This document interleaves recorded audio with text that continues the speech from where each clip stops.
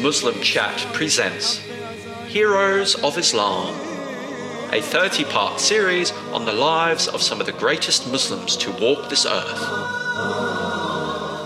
Bismillahirrahmanirrahim. إن الحمد لله نحمده ونستعينه ونستغفره ونعوذ بالله من شرور أنفسنا ومن سيئات أعمالنا من يهد الله فلا مضل له ومن يضلل فلا هادي له ونشهد أن لا إله إلا الله وحده لا شريك له وأشهد أن محمدا عبده ورسوله.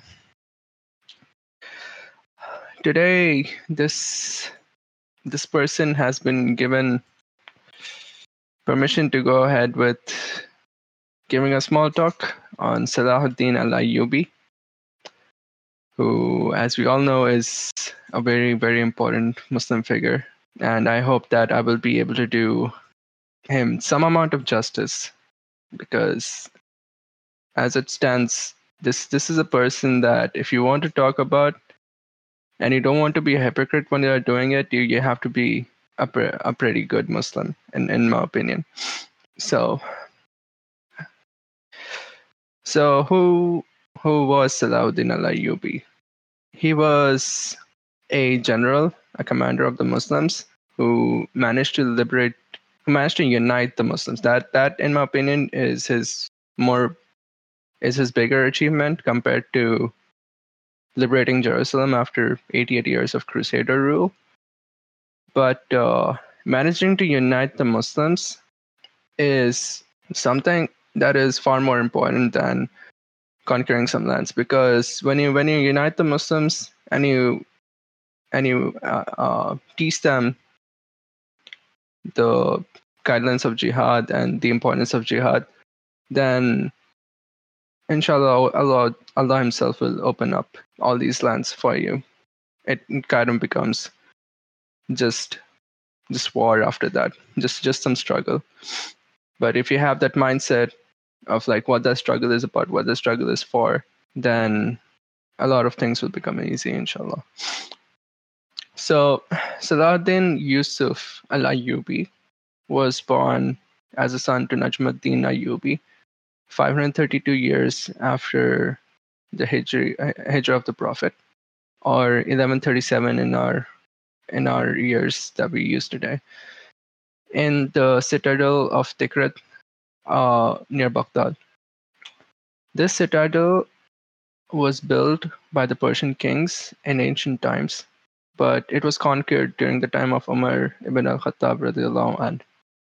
On the day Salahuddin was born, the governor of Baghdad ordered Najmuddin Ayyub and Najm's brother Asaduddin Shirkuh to leave Tikrit. This was because Shirkuh had killed one of the commanders of the citadel. This commander had molested a woman, and Shirkuh avenged her honor by killing this man. But the governor feared for Najm and Shirkuh because the commanders might harm Najm and Shirkuh out of revenge. So the governor ordered them to leave, and they left for Mosul, where they were welcomed very warmly by Imad ad-Din Zangi, the progeny of the Zangi dynasty, not the progeny, well, the starter of the Zangi dynasty, let's say. And they stayed with them. And Imad had done this as a reward because Najm and Shirkuh had protected him when Imad was fighting against the Seljuks, and Imad had lost that battle. So he was fleeing away, and Najm ad-Din and Shirkuh, or Najm ad-Din, had provided him with some protection so that he could get to his place safely, Mosul.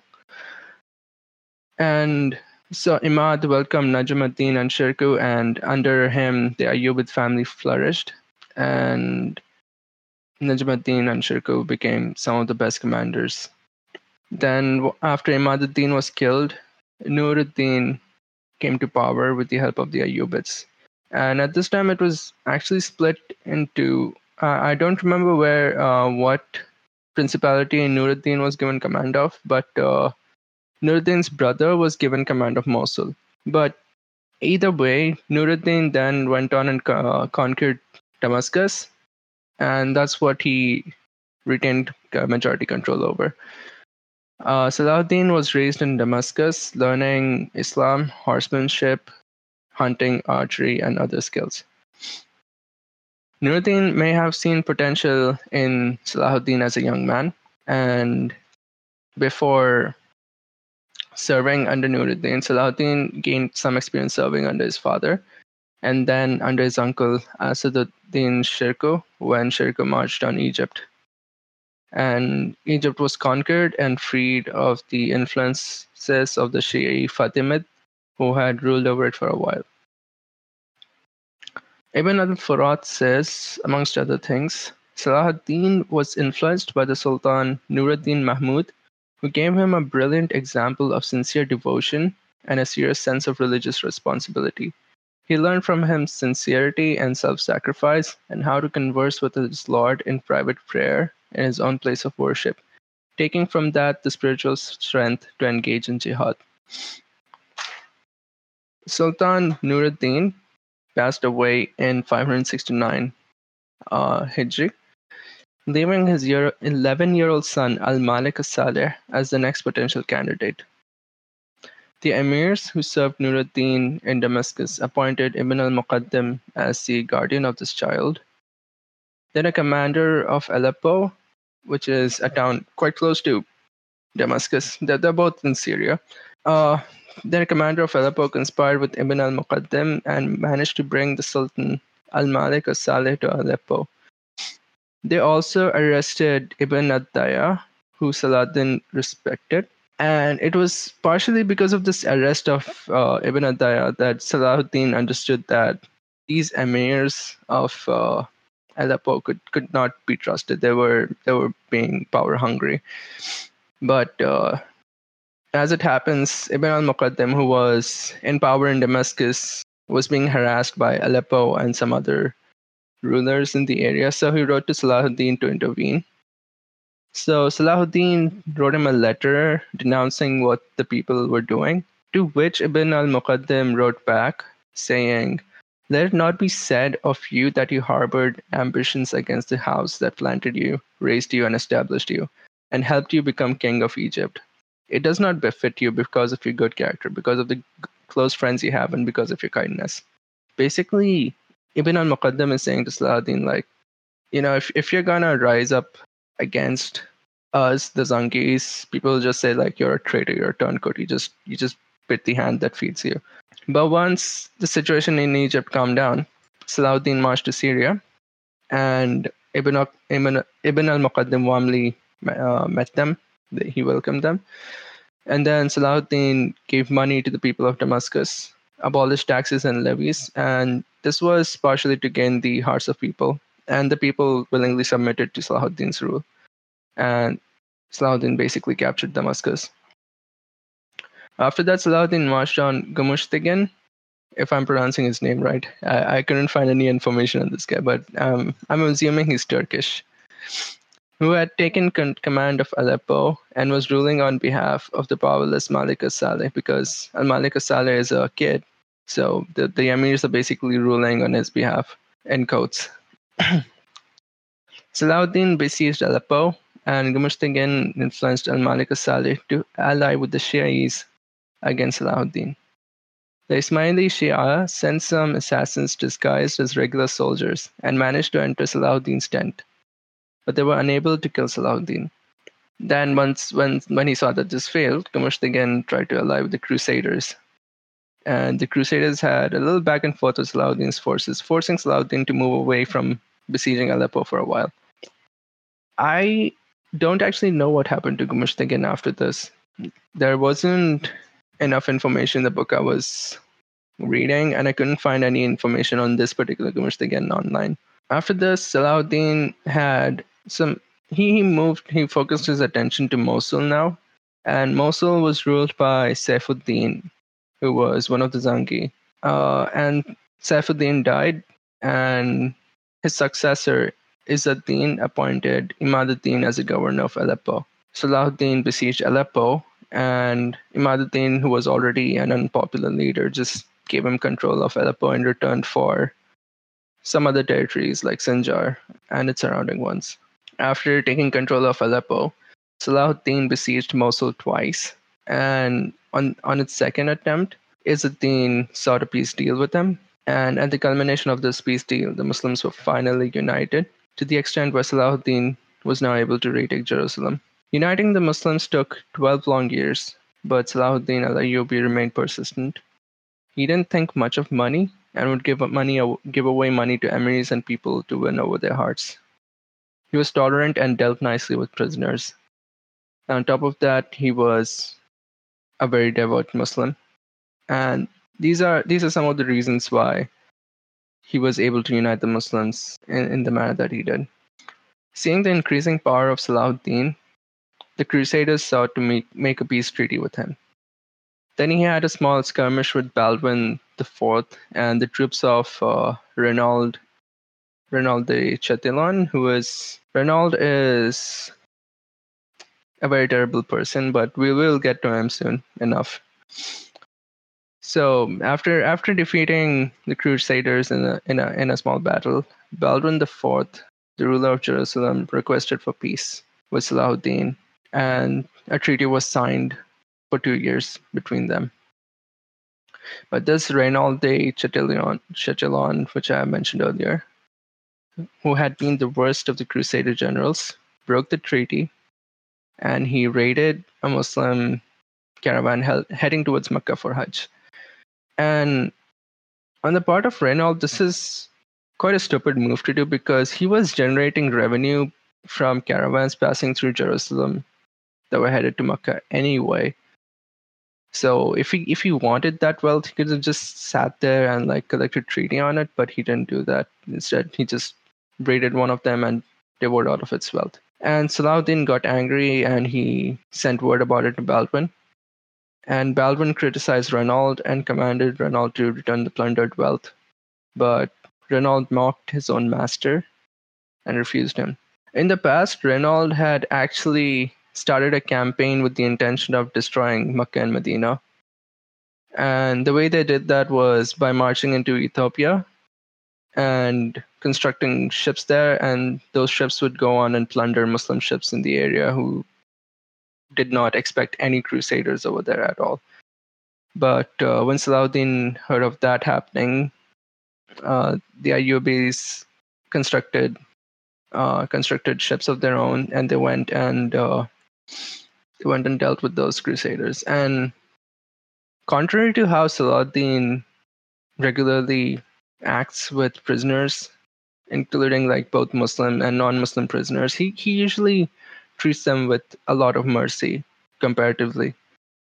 But when the Crusaders attacked Mecca and Medina, those Crusaders were executed as they deserved for spilling Muslim blood that belonged to basically civilians of the time. Either way, following Renaud's treachery, which broke the treaty that was between Salahuddin and Baldwin, Salahuddin marched towards Jerusalem, and this culminated in the historic Battle of Hattin between Salahuddin at the head of a united Muslim army and the Crusaders, some of whom were divided and they were already fighting amongst themselves. They were summarily defeated in battle, and Salahuddin summoned the Crusader kings and the then king of Palestine, because Baldwin IV had died and King Guy de Lusignan had succeeded him. And King Guy was treated well, and he was given a vessel of iced water to drink. After drinking this water, King Guy passed the vessel to Renaud, and Renaud started drinking it. But Salahuddin got angry at seeing this, and he told the king that he had not given his permission to Renaud to drink the water. And because this is a custom back then, that this may have been a custom of Salahuddin, I'm not sure about this, that if Salahuddin was hospitable to anyone, that person would enjoy his protection. Salahuddin had not given his protection to Renaud. Salahuddin then reminded Renaud of his crimes and his treachery, And then he still, as a last chance with mercy, offered him to accept Islam. But Renaud didn't accept Islam, so Salahuddin executed him then and there and then on the spot. Seeing this, King Guy became afraid, and he thought he was going to die. But Salahuddin said that kings do not kill kings, or something to that accord. I'm sorry. Either way, Salahuddin reassured him that he would have his life secure. Following this, before that, well, after defeating the majority of the Crusaders at Hattin, Salahuddin marched on Jerusalem, besieged it, and then liberated it. This was after 88 years of Crusader rule. Unlike the Crusaders, however, and this is well known and accepted by both Orientalists and Christians, the ones that are sincere at least, Salahuddin did not shed any Christian blood. He did not destroy any churches. He allowed the Christians to stay in Jerusalem. 88 years ago, when the Crusaders had taken Jerusalem, they had engaged in so much bloodshed that they were bathed in the blood of the ones they had killed. Following this liberation of Jerusalem, which made the Crusaders very worried and they sent word back to their masters in Europe. There were the events of the Third Crusades, where kings from Germany, France, and England themselves, or rather Britain, I should say. Was it England back then? Probably Britain. These three nations, and along with probably some other smaller nations as well, they banded together a very large force against the Muslims, and they marched against Jerusalem.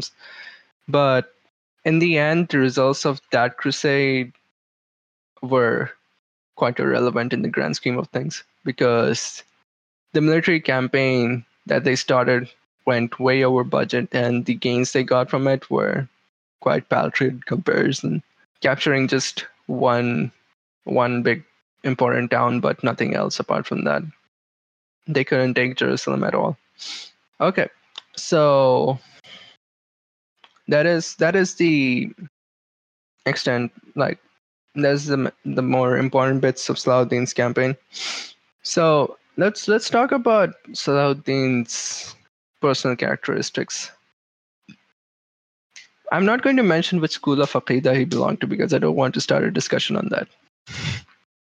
But what is important to know is that he was a Kufan, and there are some authors, apparently there are some people apparently that try to make his lineage go back to the Arabs, and as part of some Arab supremacist thinking.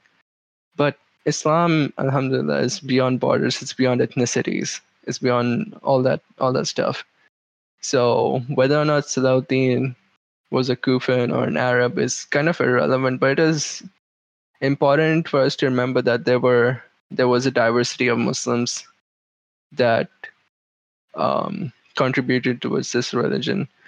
My favorite example is to point out that Bukhari was from Central Asia, basically. And we all know how critical Bukhari was to the Islamic cause. Salahuddin was unpolluted by anthropomorphism and prevented the arrow of speculation from overshooting the mark and inclining towards denial or misinterpretation of divine attributes. Of course, I mean, we might have some Aqidah differences. Some of us might have some Aqidah differences, but what is important to know is that he rejected philosophers and their kind of thinking. And during his time, there were some astrologers that said that the world would end in a particular year, or that if Salahuddin marched on Jerusalem, he would become blind. But he didn't care about them. That is irrelevant in Islam. When talking about prayer, Salahuddin was always regular in his attendance in prayers and congregation. He persistently offered sunnah prayers and would offer voluntary, which the word used in the English text I'm reading is voluntary. I'm going to interpret that as nafil prayers. So if he woke up at any time during the night, or if he didn't wake up at night, he would pray nafil before Fajr. If he woke up at night, he would pray nafil then. And even during his final sickness, he prayed standing up. If he was traveling and it was time for prayer, he would dismount and pray.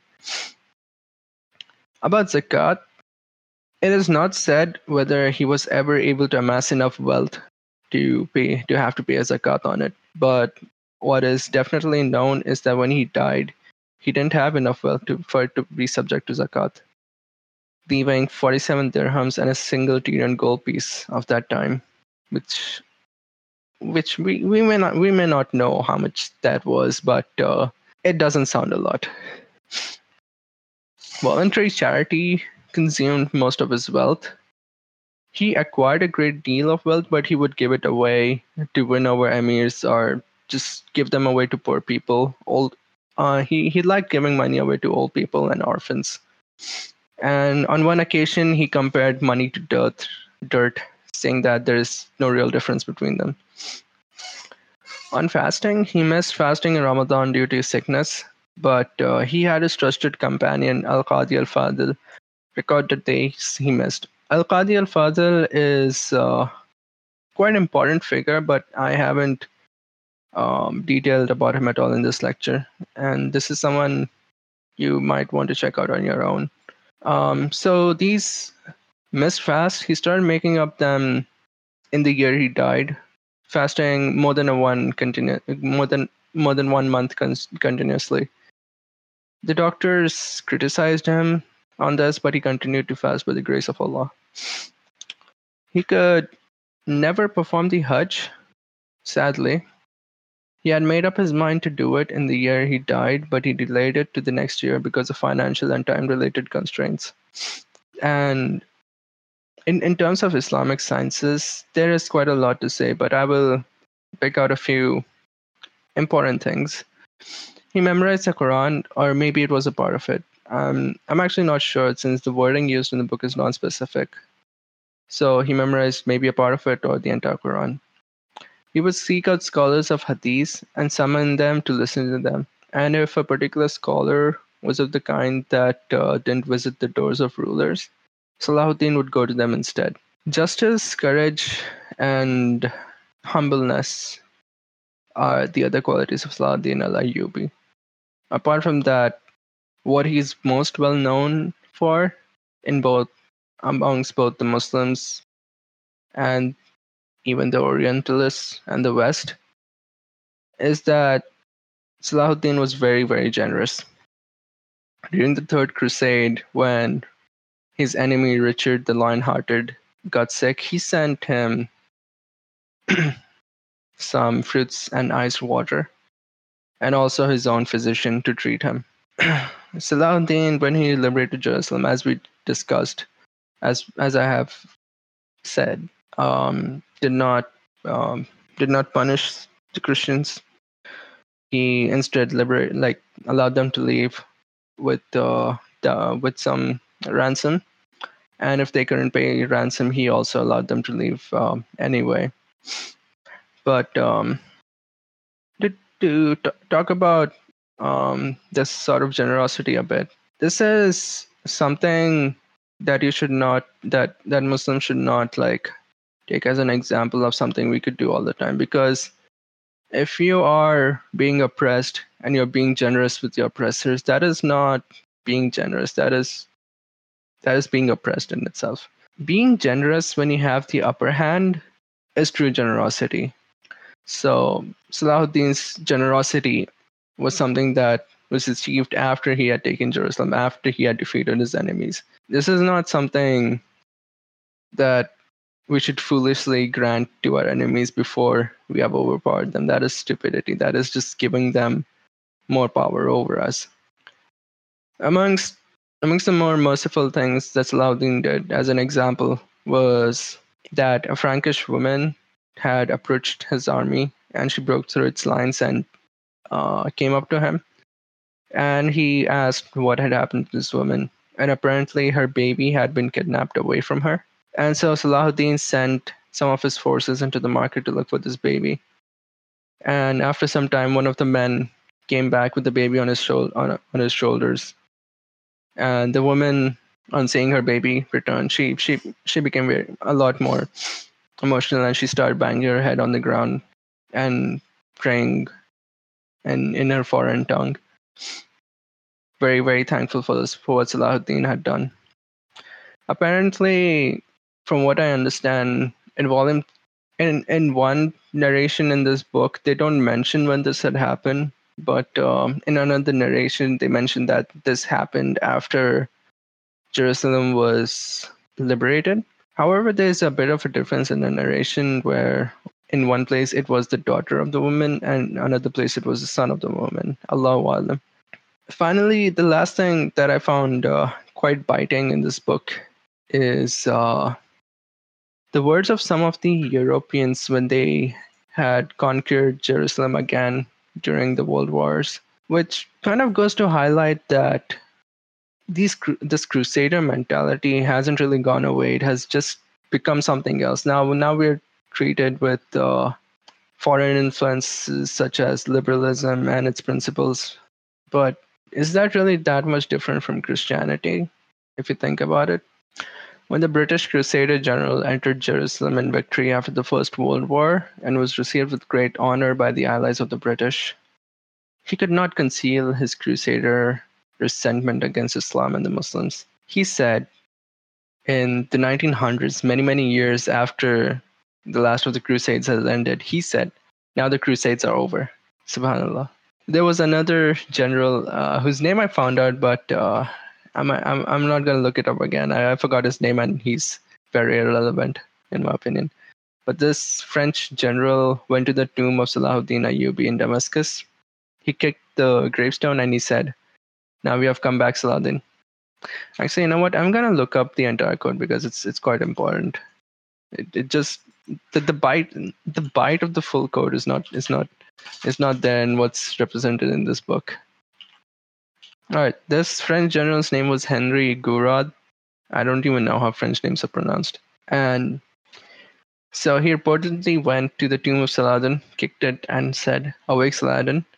We have returned. My presence here consecrates the victory of the cross over the crescent. This thinking never ended amongst them. And then later on, they would form Israel on the conquered lands of Palestine. And that Israel has been, in a way, a thorn in the side of the Muslims ever since. And that is it for this lecture. Whatever I said correct is from Allah, and whatever I was wrong in is from my own errors. It's from my own mistakes. It's from my own weakness. May Allah bless the Muslims, and may Allah unite us again like we were united during the day of Salahuddin al-Ayyubi. All right. Barakallah fiqh. This was produced by the Muslim Chat Discord server, the best online forum run on the principles of the Quran and Sunnah. Find out more and join now at www.muslim.chat.